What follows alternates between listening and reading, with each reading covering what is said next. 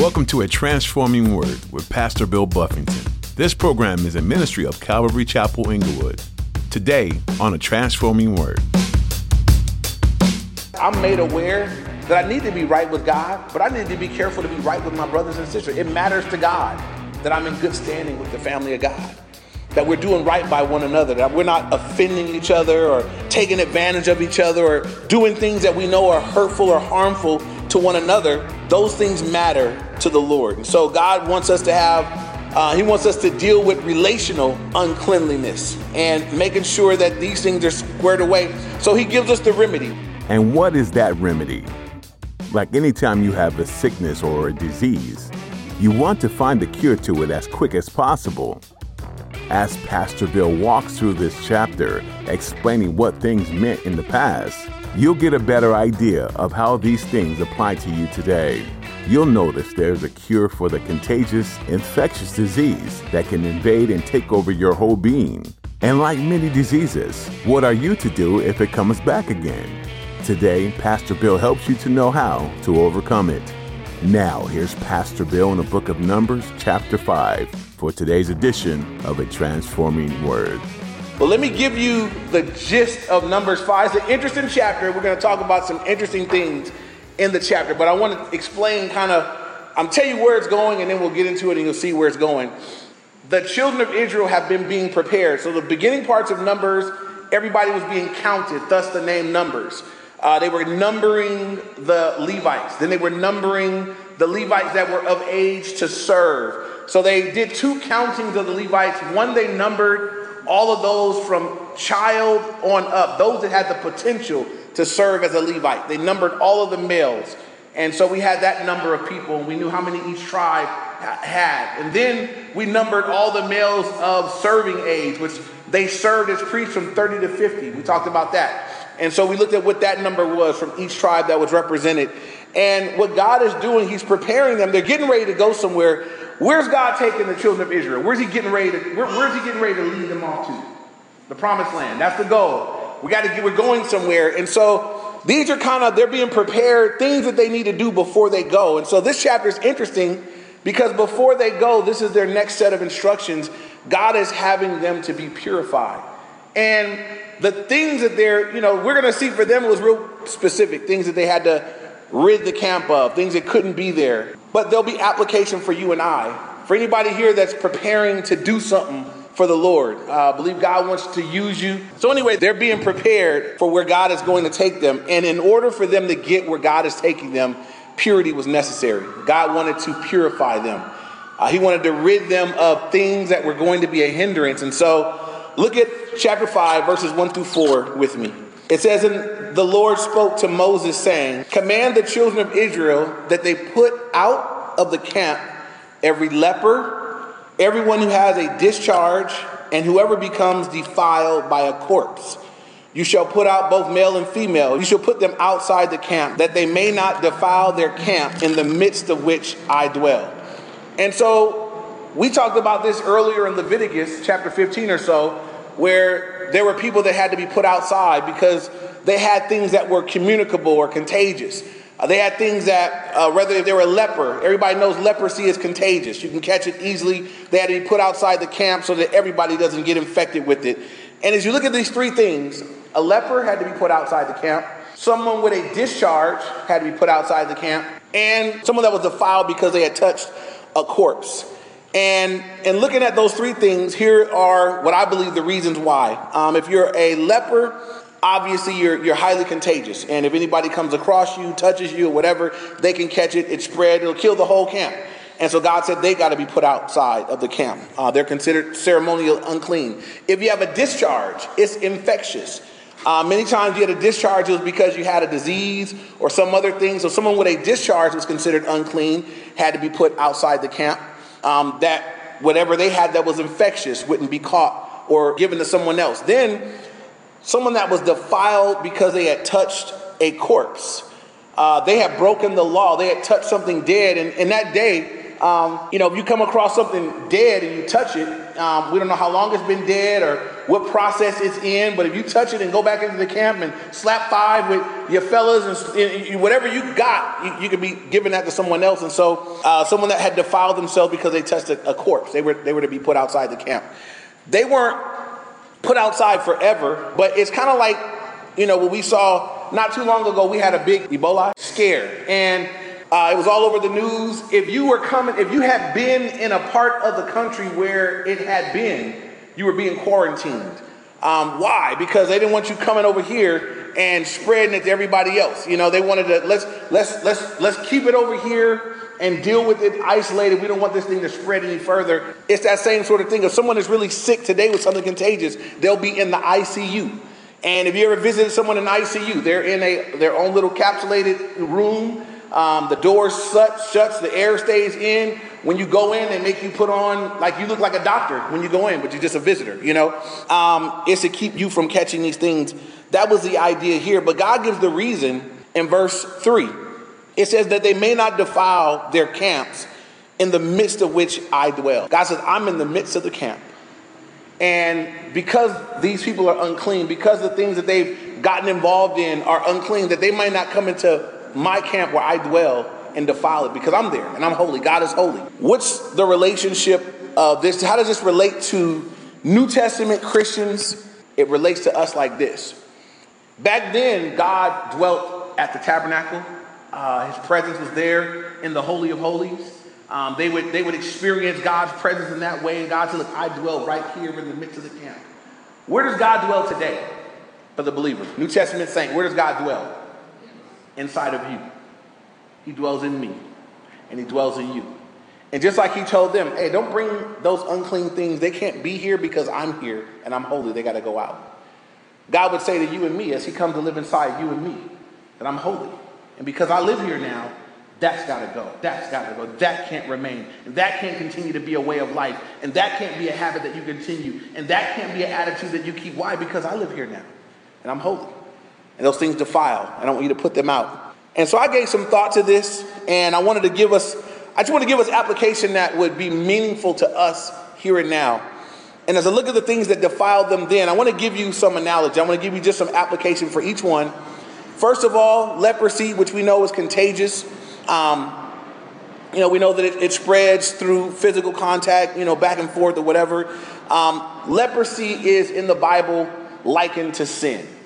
It's likened unto sin, and we have different ways where you look at leprosy, and it ultimately kills you. It's contagious. It's highly contagious. It spreads. You look at those things. You could compare it right over to sin. Sin ultimately brings forth death. Sin also is contagious. Sin is also something that's shared between others. And the remedy for leprosy and the remedy for sin were both the same.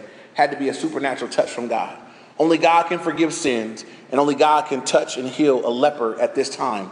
And so we know the leprosy is like sin in that way, at least an example of it. The discharge, a little different. Discharge is something that was coming out of the body, representing that there was something inside them that was wrong, and the discharge was coming out.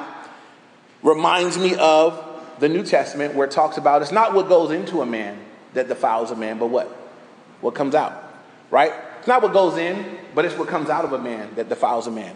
When someone has a filthy mouth, what is it representative? What does it show us about what's happening on the inside? If you got a dirty mouth, you know what? It's because you got a dirty heart. The Bible says from the abundance of the heart, what? The mouth speaks. So the things that come out of your mouth are really representative of what's in your heart. And so we can look at how we speak, things we say over the course of a day. Look at what just flows out. And God said, there you go. That's a picture of what's happening in your heart. So if it's always complaintive, tearing their others down, whatever's there, God says that's what your heart looks like. Maybe it's wonderful. Maybe it's edifying stuff, and it's just uplifting, and it's pointing people to Jesus, and it's worship and glorification. God says that's what's happening in your heart. Wonderful. But what comes out of here is a great indication of what's happening in here.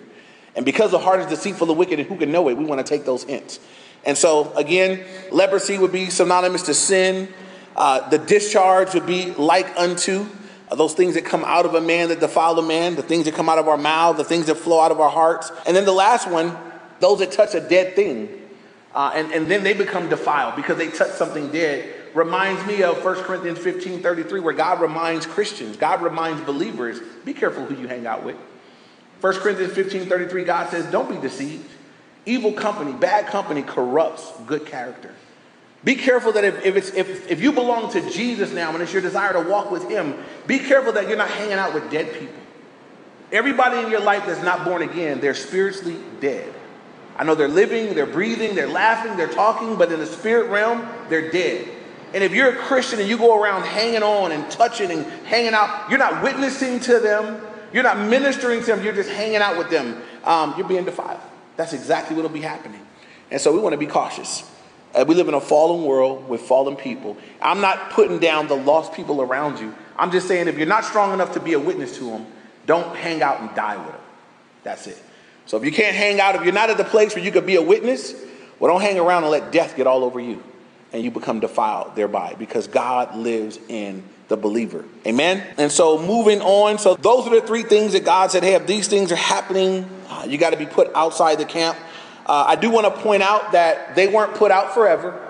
They weren't put out of the camp for eternity.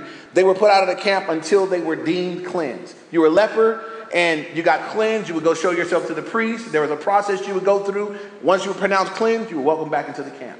If you had a discharge, same thing. You have to go get ceremonially cleansed, show that you no longer have the discharge, and then you'd be welcomed back into the camp. And same thing, if you touched a dead corpse, you had to go through a certain ceremonial cleansing and washing in a period of time, then you were welcomed back. So I do want to point out that it wasn't forever. It was for a period of time till you were ready to come back. And so that's true for some of us. Maybe you've messed up. Maybe you've blown it. Maybe there had been a season of your walk with God where you strayed and you got all messed up and you experienced the distance of not being right with God. Know that you can come back. Know that there's opportunity. Know that because of the blood of Jesus, the opportunity for you to be cleansed and come back is there. That you wouldn't just stay out there. That you wouldn't just say, oh, forget it. I messed up. But that you would come on back. Come get right. Come get cleansed. Come get forgiven. Now, for you and I, the cleansing process is a lot easier. You don't have to go through a ceremonially washing and get cleansed and washed and show yourself to a priest. How does a believer get cleansed? Anybody know? 1 John 1:9. It's a Christian bar of soap. You 1 John 1:9. Confess your sins, and he is faithful and just to forgive you your sins and to cleanse you of all unrighteousness. That's 1 John 1:9. If you didn't know it, write it down, have it in your notes. Next thing before we move on. So it's important as we look at all these things that we examine ourselves.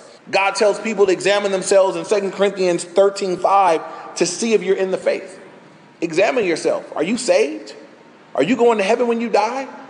We should be concerned and we're able to examine ourselves for these things. It is a healthy thing to take a look at yourself, examine yourself. And now this is the next thing, right? As we come together as a body of believers, as Christians come together, we also want to take a look. We also want to examine ourselves, because God says, just like I'm there living in you. God says, look, when 2 or 3 come together, what's he say? I'm right there in the midst of you. So what happens when people come together but they're at odds? God's people, I'm saying. When believers come together but there's beef.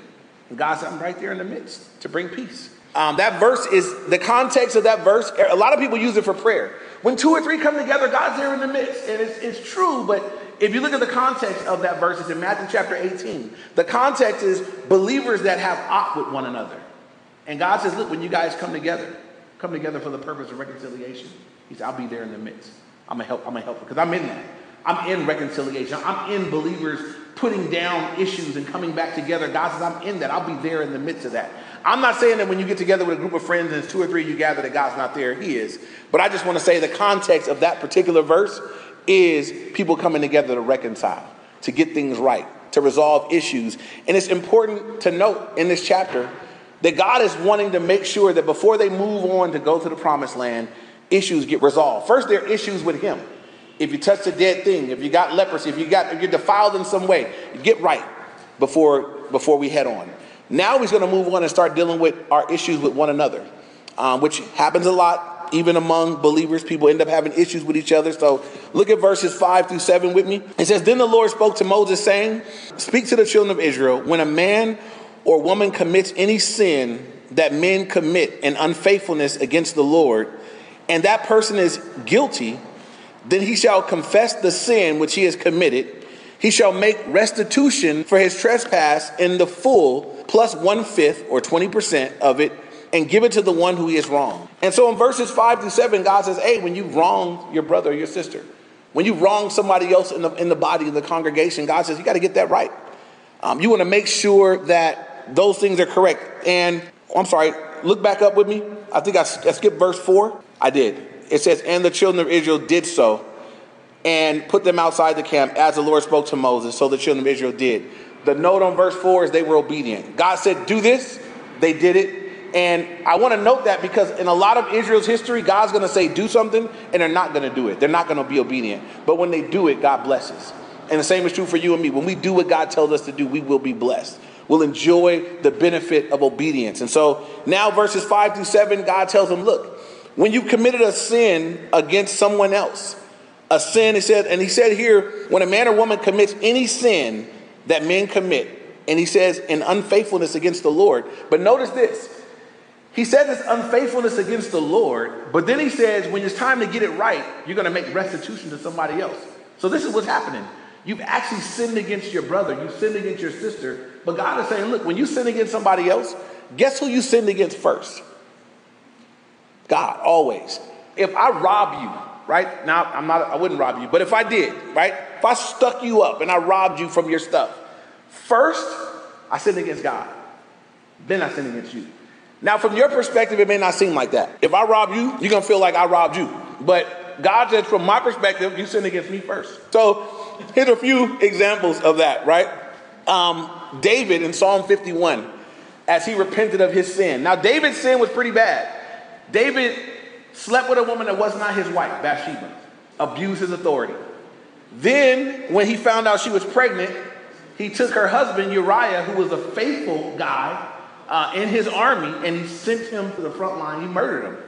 So when I'm looking at David, I'm like, man, you sinned against Bathsheba, you sinned against her husband, you sinned against your wives, the plural. But you know what? When he finally repents in Psalm 51, you know what he says? Against you and against you only have I done this great wickedness. He's saying, God, I sinned against you. And primarily that's who he sinned against. It's because he wasn't right with God that he was willing to do that to his brother. It's because he wasn't right with God that he was willing to do that to that woman. And so this is what happens in our lives. When I'm not right with God, I'll do wrong things to you. When my relationship with the Lord is not right, then my relationship with people is going to express that. It's going to be seen. So God said, look, if you guys have sinned, but you sinned against me first. Another example, Joseph in Genesis. You guys remember Joseph was left in the house with Potiphar's wife. And it says that every day she went after him and she cast longing eyes on him. And she kept telling Joseph to lie with her. And he said, how can I do this great wickedness? And, he recognized later on against the king, but he said, sin against God. And then he recognized that Potiphar had left everything in his charge. He said, I won't do this against God or him. But he said it was against God that he didn't want to do that wicked thing. He didn't want to sin. And so the prodigal son, when he came home, he had went out. Now the prodigal son, he messed up. He disrespected his dad. He said, Dad, give me what I get when you die. Any of you guys that have kids, if you got some kind of a plan in place, some life insurance policy, how would you feel if your son or daughter came up to you and said, Mom, Dad, how much do I get when you die? Can I just have it now? They're basically saying, you're dead to me. Give me what I get when you die so I can go. He did that to his dad. And now most of us wouldn't have gave it to him, right? I said, oh, you want what you're dead to me then. So, we wouldn't have gave it to him, but he got it. And he went out and he wasted it. He had sinned against his dad, but when he came back and he repented, he said, I sinned against heaven. The recognition that I'm sinning against God first. So we should all be aware of that, right? In our lives of sin or when we fail, first it's against the Lord. And then we do want to get right with people, right? I don't want to just go say, God, you know what? I am so sorry I did that to my brother. Whew, that was wrong. God, forgive me. Because some people do that. Some Christians get real cute. And it's why I repented of that. You ain't apologized. You haven't made it right with your brother. You haven't gone and said, I'm sorry to the people that you've offended. You need to do both. And so here God tells us something interesting. He said, you're not just going to make it right. If I robbed you of $100, God says, then when you do repent and you confess it to me, he said, now I want you to go back to the brother you robbed of the $100 and give him 20% on top. So when I come back and say, man, here's your $100 and extra $20 on top. God said that's how you're going to make it good for what you've done. You're going to give it back plus 20%. So what is God doing here? Why is he stopping them? They've been counting people all up to this point. Why is God going through these details with this group of people? He's saying, look, I want you guys to be right with me. And I want you guys to be right with one another. How you guys going to go serve together? How you guys going to go out and go to war together? How you guys going to go out and do spiritual things together when you're all fragmented and you're doing wicked things to one another? And so we want to be mindful of that. As I read this chapter right here, you guys, I'm made aware that I need to be right with God, but I need to be careful to be right with my brothers and sisters. It matters to God that I'm in good standing with the family of God, that we're doing right by one another, that we're not offending each other or taking advantage of each other or doing things that we know are hurtful or harmful to one another. Those things matter to the Lord. And so God wants us to he wants us to deal with relational uncleanliness and making sure that these things are squared away. So he gives us the remedy. In verses 6 through 8, here's the remedy for your sin. This is what you do. This is how you make it right. First, it says in verse 6, when a man or woman commits sin that men commit in unfaithfulness against the Lord, and that person is guilty. First thing you got to do is recognize your guilt. So you got to acknowledge your sin. I can't repent of a sin that I don't admit. If I don't acknowledge it, then I can't really repent of it. So whenever I hear people say, well, if someone's apologizing, they say, I'm sorry, but, or they say, I apologize for what I said, but you, it's like, no, you can't do that. You just want to acknowledge what you did. What did you do wrong? I'm sorry for this. When I do marriage counseling, I make husbands say what you did wrong. I'm sorry for the other day. No, bro. It's going to have to be clearer than that. You're not going to be able to say, I'm sorry for what happened the other day. No. I'm sorry for coming home the other day with a bad attitude the other day and using them words the other day, whatever those words were. You want to be specific. Acknowledge what you did wrong. The same is true in our walk with the Lord. I can't even begin to get right with God till I acknowledge my sin. I got to acknowledge. I got to admit it. And so God says here, first you acknowledge it. Then in verse 7, he says, then he shall confess the sin. So first I'm aware of my sin, and I'm agreeing. Now when I confess my sin, confession is agreeing with God about what I've done. When I confess to God and I say, God, I'm sorry I did this thing right here. It's a sin. It was wrong. Right? Confession is coming into agreement. God, I agree with you that what I've done was wrong. I admitted that I did it. Now I'm confessing and I'm agreeing with God that what I did was wrong. And so in your life, because we all here sin. Everybody here sins. Everybody sin? Yes? Raise your hand if you sin. Raise 2 hands if you sin a lot. Okay. We all sin. So we all need this. You're going to need this today. You'll need it tomorrow. You need it the rest of your life until you get to heaven and get your new body. You're going to need this information. When you mess up, when you sin, the shortest route to getting right with God is to acknowledge what you've done is wrong and confess it. Come into agreement with God. When you confess your sins to God, let me tell you this. Since God knows everything anyway, right? Don't pray. Don't tell God, Lord, I'm sorry about everything I did yesterday, anything I may have done. That's not confession. That's just random blanket babbling prayer. You need to be specific. You'll be amazed the effect it has on you when you be specific. God, I'm sorry that I told that lie. You convicted me, told me not to do it, and I did it anyway. I told that lie. I know it was wrong when I told that person that thing. God, forgive me for that. Lord, forgive me for saying what you did. Say it to God. Confess it. Agree with him that it's a sin. You'll be amazed at the impact that'll have. You won't want to do it again. You'll think about that next time. So you acknowledge it, you confess it. Then it says in verse 7, he shall make restitution. You make it right. So you acknowledge your sin, you confess your sin, and then you make restitution. You make it right. You make right. If you can make it right, you make it right. And so the same is true in dealing with people. I need to be aware of what my sins are. I want to confess what they are. And if it's possible to make it right, I want to make it right.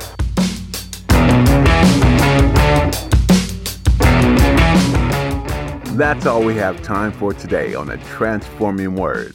Thanks for tuning in. Pastor Bill Buffington has been teaching through the book of Numbers, and we pray that it's been eye-opening for you. In this book, you see how God dealt with sin and disobedience in the Israelite camp. But you also get a sense of how God delights in obedience and a soft heart. The people then were no different than people today. It's all human nature, plagued with the curse of sin. But God didn't leave their side, and he remains by your side today. So if you're ever in doubt about God's goodness, faithfulness, or steadfastness, be reminded that God cares about you, loves you, and is there for you. We hope you continue to learn more from the book of Numbers, and we encourage you to read ahead on your own. If you're interested in listening to additional teachings from Pastor Bill, you can find them on our website at calvaryinglewood.org. We'd be happy to meet you too. If you live in the Inglewood area or happen to be passing through, come join us for worship this weekend. You can get service times and location information at calvaryinglewood.org. You'll even find links to stream our services if you're unable to be with us in person. Then you can catch up on previous messages online. That website again is calvaryinglewood.org. Before you go, we want you to know that we're grateful to have you as part of our listening audience, and we pray you continue to look to Jesus. Thanks again for joining us, and be sure to catch our next edition of A Transforming Word.